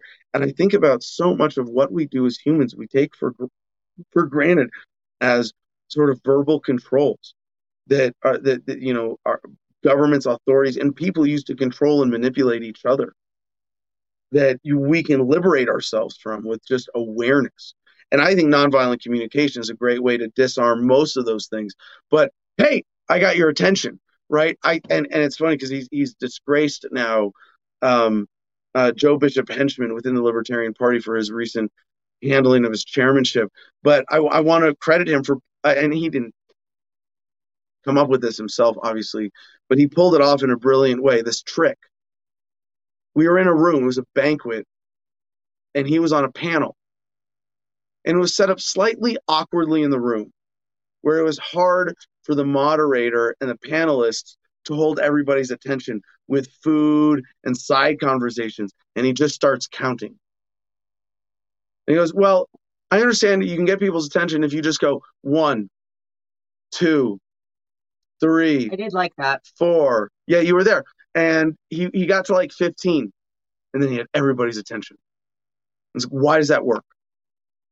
And you think about it and goes, well, it makes sense. Yeah, if I hear someone counting and I don't know what they're doing, I see, it's the guy on stage I wasn't really paying attention to.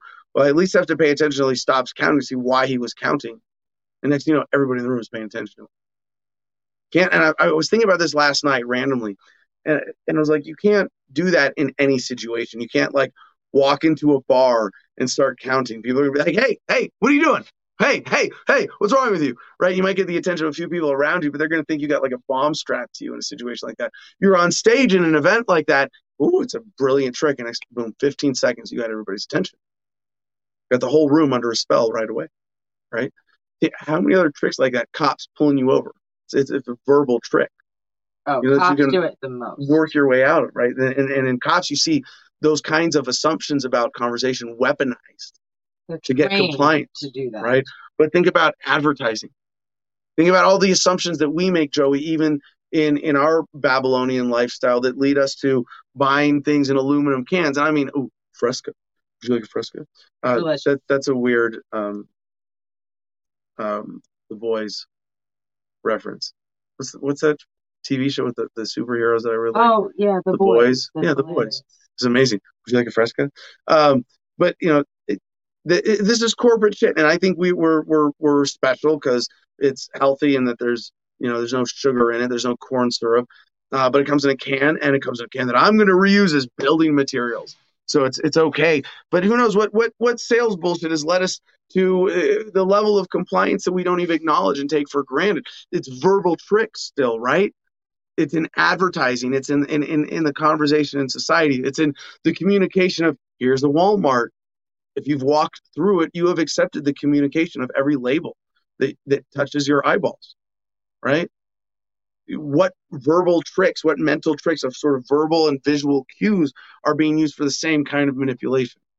I have to Duetting fight songbirds. myself out of that all the time, man. Like, no, like seriously, walking through stores, the pretty labels still catch me, and I go, no, you don't need that. In my head, like, no, you don't need that. I Yeah. can't tell you how many times I say that Yeah. walking through a retail place. Nope, don't need it. It's not practical. But I had to train myself And to so, do that. People get sucked into those beautiful labels, Like, and those verbal cues, yes, and the commercials. And when I was a kid, I wouldn't pay attention to the TV show.